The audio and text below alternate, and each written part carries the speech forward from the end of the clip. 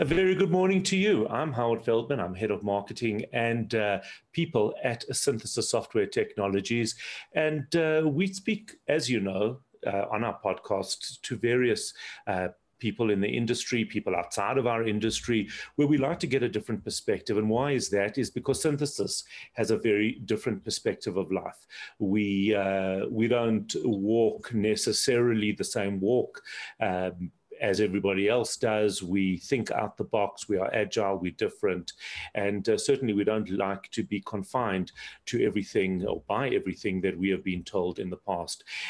Which makes our guest today particularly interesting and particularly apt. Phumlani Majozi is certainly well known to me. I've spoken to him a number of times on my morning show on Chai FM, and he's always got an interesting opinion. He's very active on Twitter. He's not afraid to voice his opinion, even though more often than not, I see that he gets bashed around from time to time. Good morning. Morning, Howard. How are you doing? I'm good. It's great to be here. I just like the intro you've just made there. Being bashed. I don't know for what. I mean, why are people so afraid to hear other people's views? Why are we so intolerant? But I guess we now will talk about that. But that's what I face often. Being called names, being portrayed as somebody who doesn't care about the poor, who doesn't care about, South Africa's history, and so on and so on, which is quite sad, because my positions and what I strive for is the betterment of people in South Africa, especially the poor, right? And what I talk about. Right. Well, that makes it so interesting, because I would imagine that if you got together with some of the people that object to what you say, and you have to define what you would love in a society and what they would love in a society, you probably get to the same point. So it's quite interesting what I would imagine that you would, but it's how you get there that where you differ. And that makes it very, very difficult, and even more difficult to understand, because if we all have to get to Cape Town, and I think it's better to go by plane, and you think it's better to go by the Trans-Karoo, if that still exists, what's the difference? As long, and we can debate what's better from various angles. One might be better for the environment. The other one might be more timeous. The other one could be more expensive. The other one, I could take more luggage with me. There are different ways of getting there. But ultimately, we all want to get to Cape Town. And I just find it so interesting. Yes, it's very interesting. I think that has to do, the fact that we all want to create a better society, no doubt, right? And as I've just mentioned now, the differences are around how do we get there, right? And I think what makes things worse in terms of the divisions is the fact that the other side thinks that my approach is more exploitation. I don't care about the poor. My approach is not going to work because it keeps people repressed, So they don't believe that what I believe should be done works for the society. So they don't believe that, right? And then on the other side, which is my side, I'm saying as well, your ideas have failed and are failing us already in South Africa.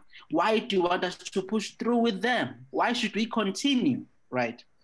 And then as a result, there is this sort of push, from different, positions. So it's kind of, but I think we can't think the same way, Howard, right?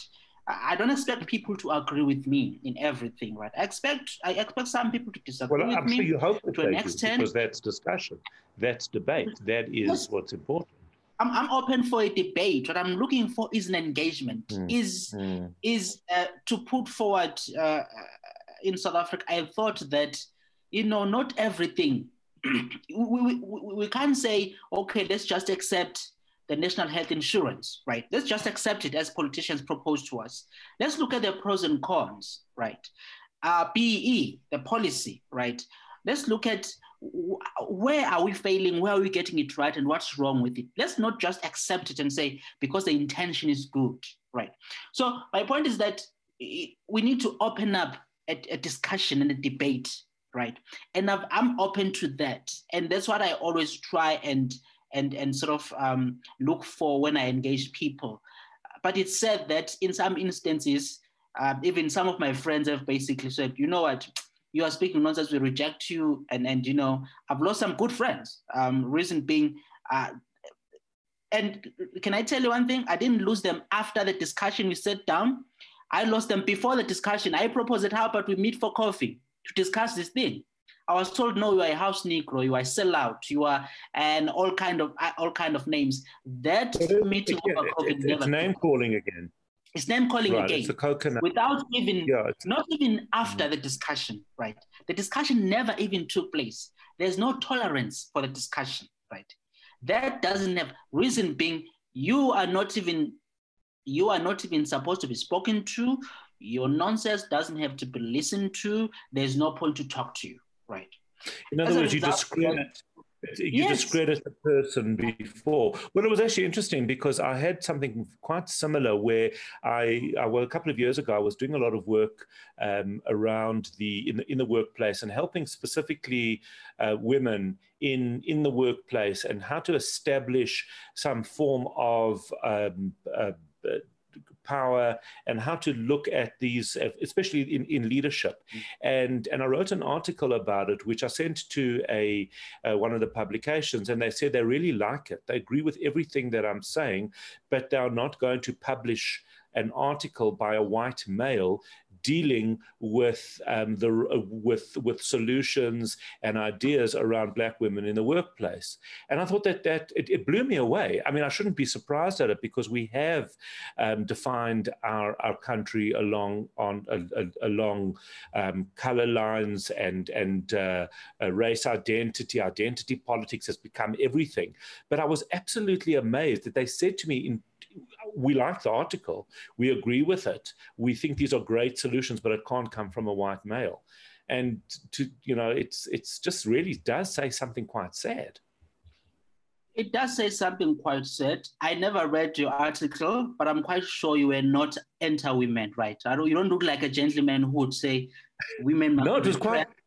No, it was quite the opposite. It was actually it engaged in very different a different way of looking at it. So, for example, one of the women that I spoke to, and it was all came about through body language training and things like that. Yeah. And a Black woman said to me, the problem is that culturally she has been brought up not to look at a person or a man necessarily in the eye, but now she comes across as mistrustful.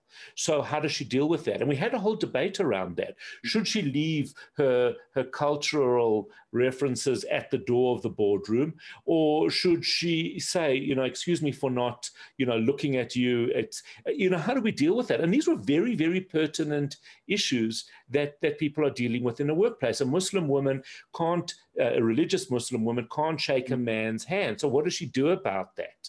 How does she address it? Okay, this is pre-COVID. Now at least no one shakes anyone's hand. Yeah. But these are the types of issues, and I broke them down and to look at ways of handling them. So it certainly was the whole idea of the article was to try and provide some context, obviously to both men and women, why some of these issues take place in the workplace. And it was not an article. It was published on News 24. It was fine. But a couple of the other places, and actually one other place, said, no, absolutely not. This is not going to come from a white male. And the reason is because you are a white male, right? Mm-hmm. And that's been, by the way, that has been one of the things I've noticed in South Africa for some time now, where because of your specific race or culture, right? Or basically color, your race. You can't say certain things, yet some people, can, right? I tweeted the other day something that got a lot of sort of engagement.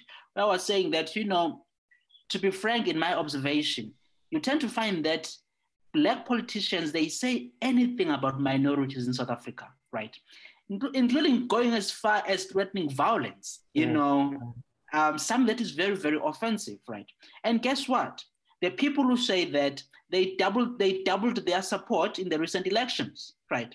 So they get a pass, right?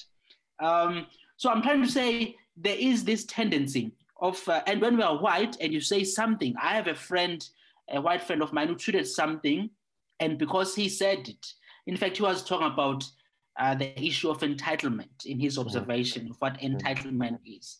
And because of that, he lost his career. He was thrown under the bus by even his boss. It was terrible, right?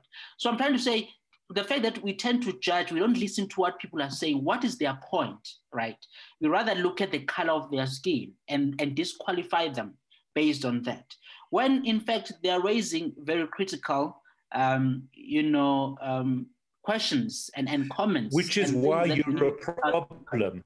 Which is why you're a problem. So if a white person were to tweet and say some of the things you were saying, then we could discredit them because of their race. If you say it, you become more of a problem because how do we discredit you? Well, the right words to discredit me is to say things like as I said, a house Negro, a sellout, or whatever, right? And if you're a white person and you say the things that I say, you're going to be called a white supremacist. Right. You're out of touch with reality. You are protecting your white privilege. You will go on and go on. So there are always, if you're white, there are specific names for you, right? If you are black, there are specific names for you that will be used to discredit, not just what based on your race. Yeah. So that's the challenge of discourse. But let's get into just some of the issues. We all do want the same thing. We want to create a society in South Africa that is successful for everybody, that all of our children and our families can live in prosperity, that there's no issue of racism. We want to create that type of an environment. Obviously, it's realistic to some level, but not on all levels, because we are human and we are flawed. We are imperfect. That's just how it is. The government, since 1994, introduced BEE, affirmative action. Truthfully, I have been very supportive of that until it's failed. We can see that it's failed in its either implementation or its success. The diversity within companies and corporates is obviously something that we should be striving for, but it is very, very difficult to achieve with the in terms of the South African law and the South African structures. If you had to be the one to make the decision as to how we could achieve a non-racial, prosperous society, so you've got carte blanche, what would you do? Sure. So we want to achieve a non-racial society, right? We are looking for diversity. Right. And we want diversity of race, because you can see that, well, when you look at, I'll give you for example, when you look at the private sector, according to the Employment Equity Report, I think the last one was at least plus minus 70% of the private sector. It's the management there, the top management, it's white people, right? Compared to the public sector, where you have at least 70% of the management being black, right? So there's much talk in South Africa around the issue of, there's much complaints that transformation is quite slow in the private sector, because more white people, or at least it's still largely controlled by white people. So for me, my view with that is, the main thing is we need to understand, it's very important to factor in our history, right? You can't discuss South Africa without looking at its 100%. History. For sure, you can't do that. So we understand that, okay, and firstly, we need to do not forget what was our starting point. Our starting point is our democratic year, when we became a democracy, right, in 1994. In 1994 already, when you look at it as a starting point, you were already in a position where according to many metrics, right, Black people were already left behind, right, compared to other racial groups, Right. whites. The 1994 is not a zero-sum game. It's already started off Exactly. with tremendous imbalance. Sure. Tremendous imbalances that were in place at the time. So the question is, okay, so how do we don't want to pull those who are already ahead down, right? We don't want to do that.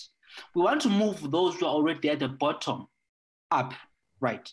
It could be in terms of income. It could be in terms of in terms of education. It could be in terms of business control or business ownership. You could go on and on about the metrics you want to use, right? You want to move those at the bottom up, right? So what do you do? So firstly, you need to come up with a plan, right? And your plan must be focused on things like, okay, we do it when you look at the stats from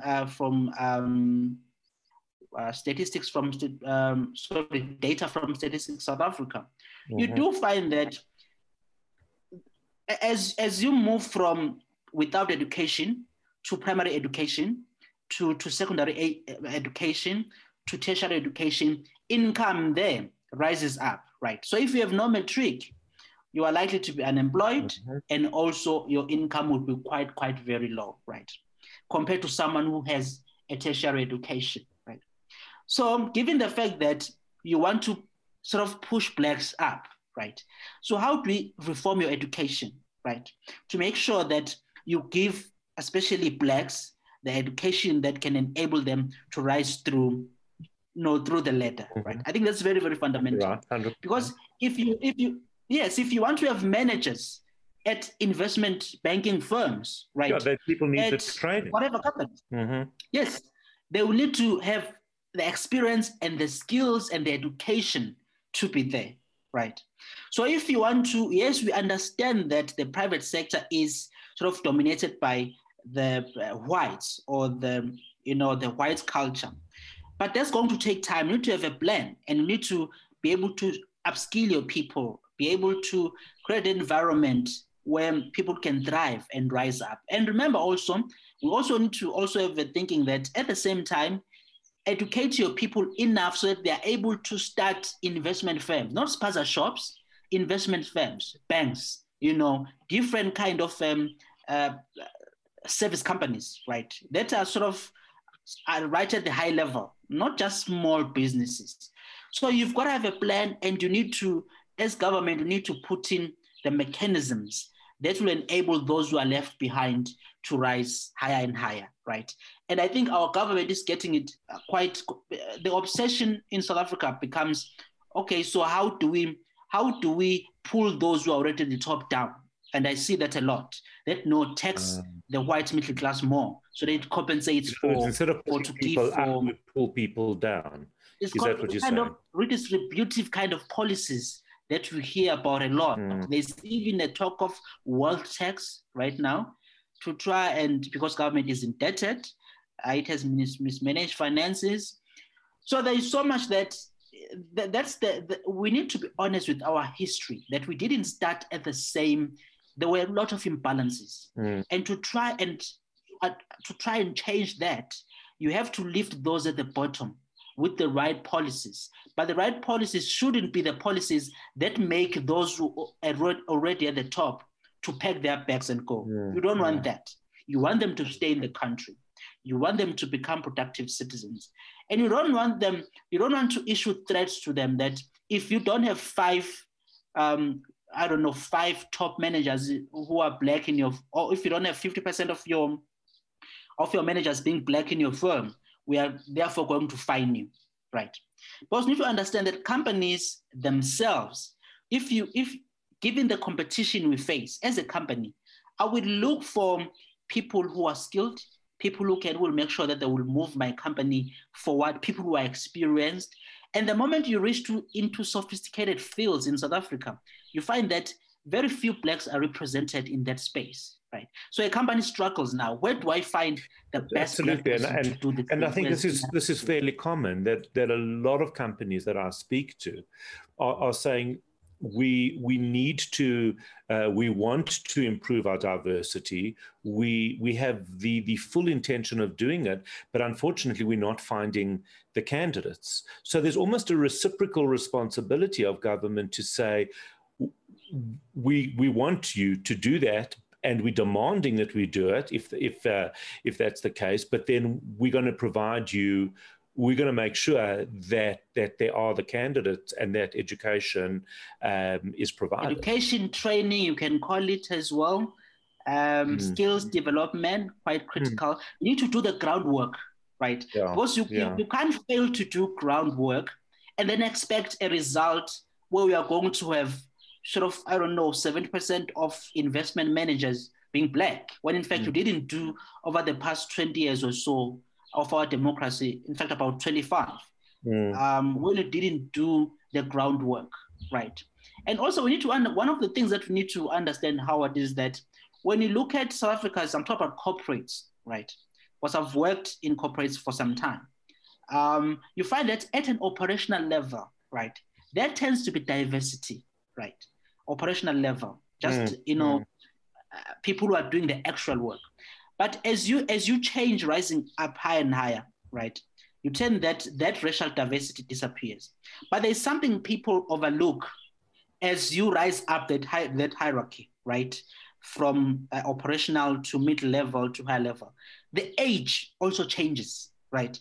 You find that as you rise up, and you tend to find people now, it's people who are 40-something, people who are 50-something, as you rise up higher. Right. I didn't think of that. And that's when we starting to view again the South Africa's history. Exactly. So imagine the point, and by the way, a white person who started work in 1994, right, is based, and let's say we usually start our work around when we are 20, right? So already that person, or 20 or 21 or so, that person is around mid-40s, right?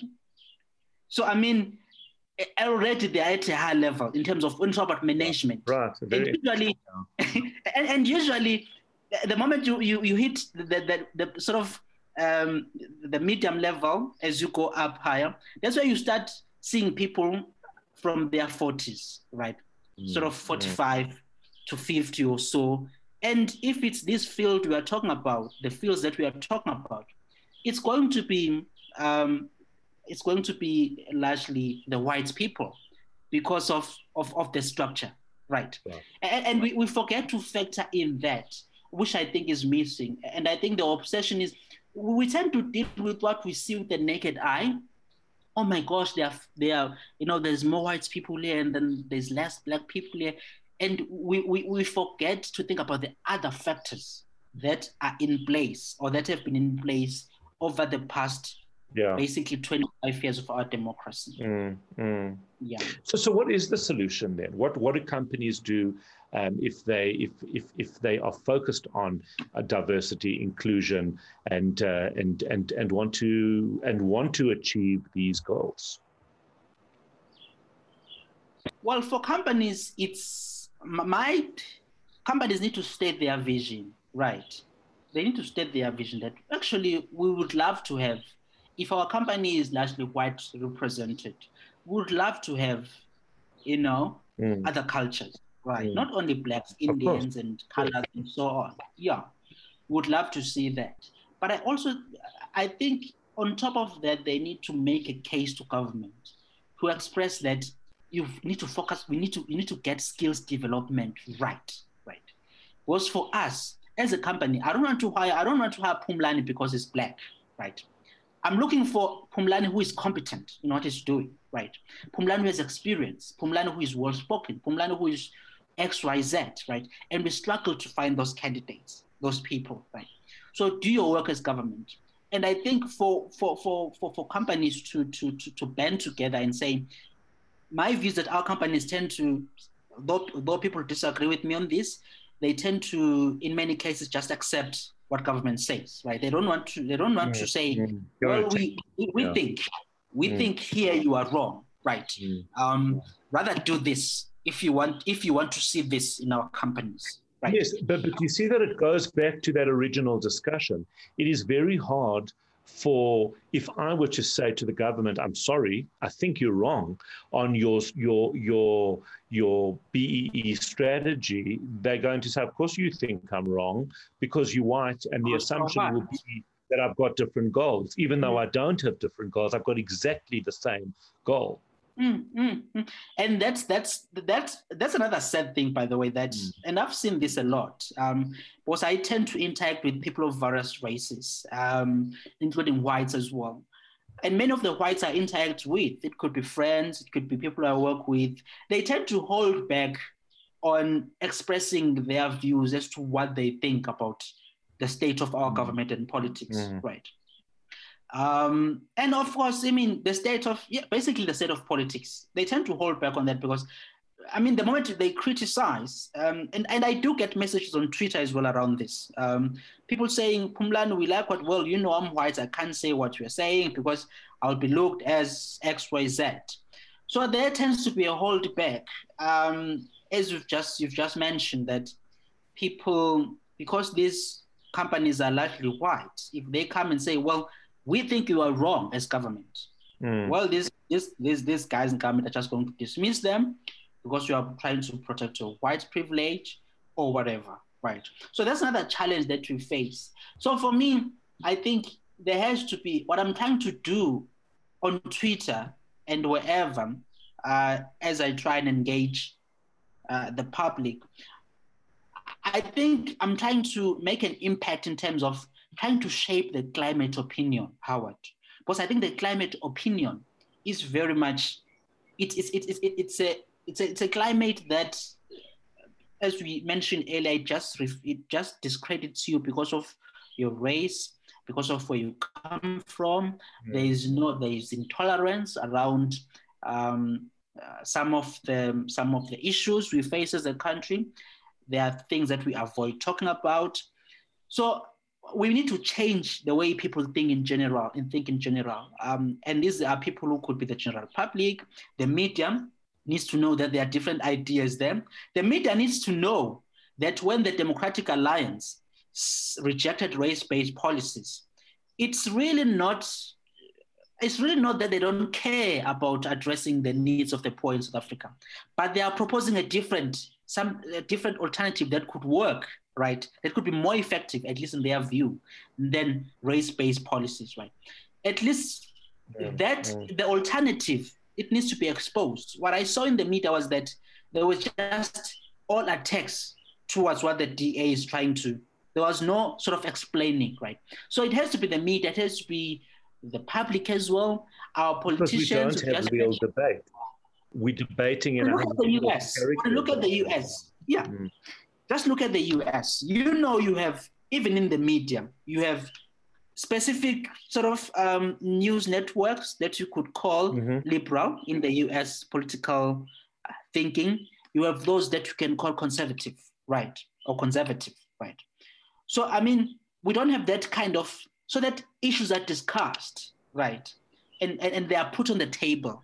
And issues of diversity in boardrooms, issues of education, issues of government service delivery. There have to be different perspectives on the table, but rather there's almost always one view.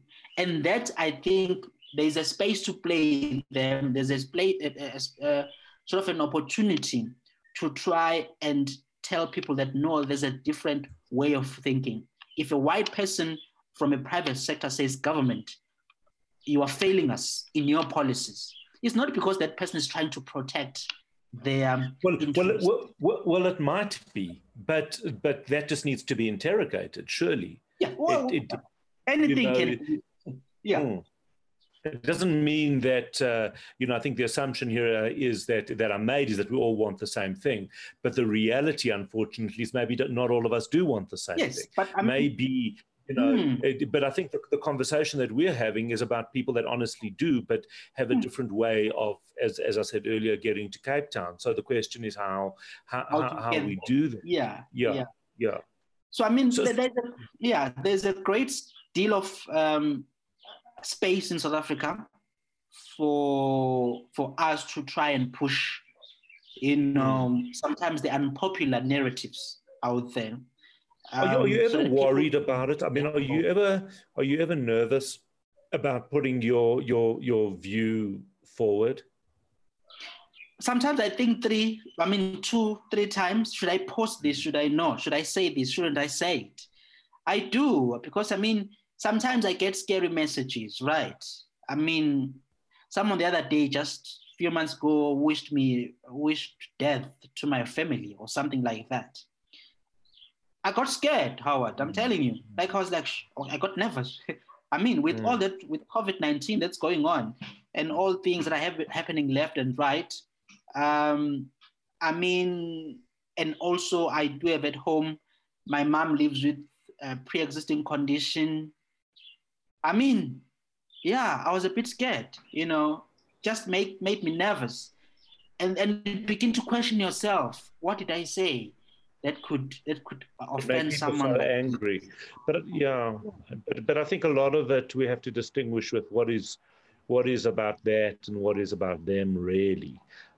Anyone who's threatening violence to somebody that voiced a rational opinion about something, I think I would be quite confident in saying the problem is theirs, not yours.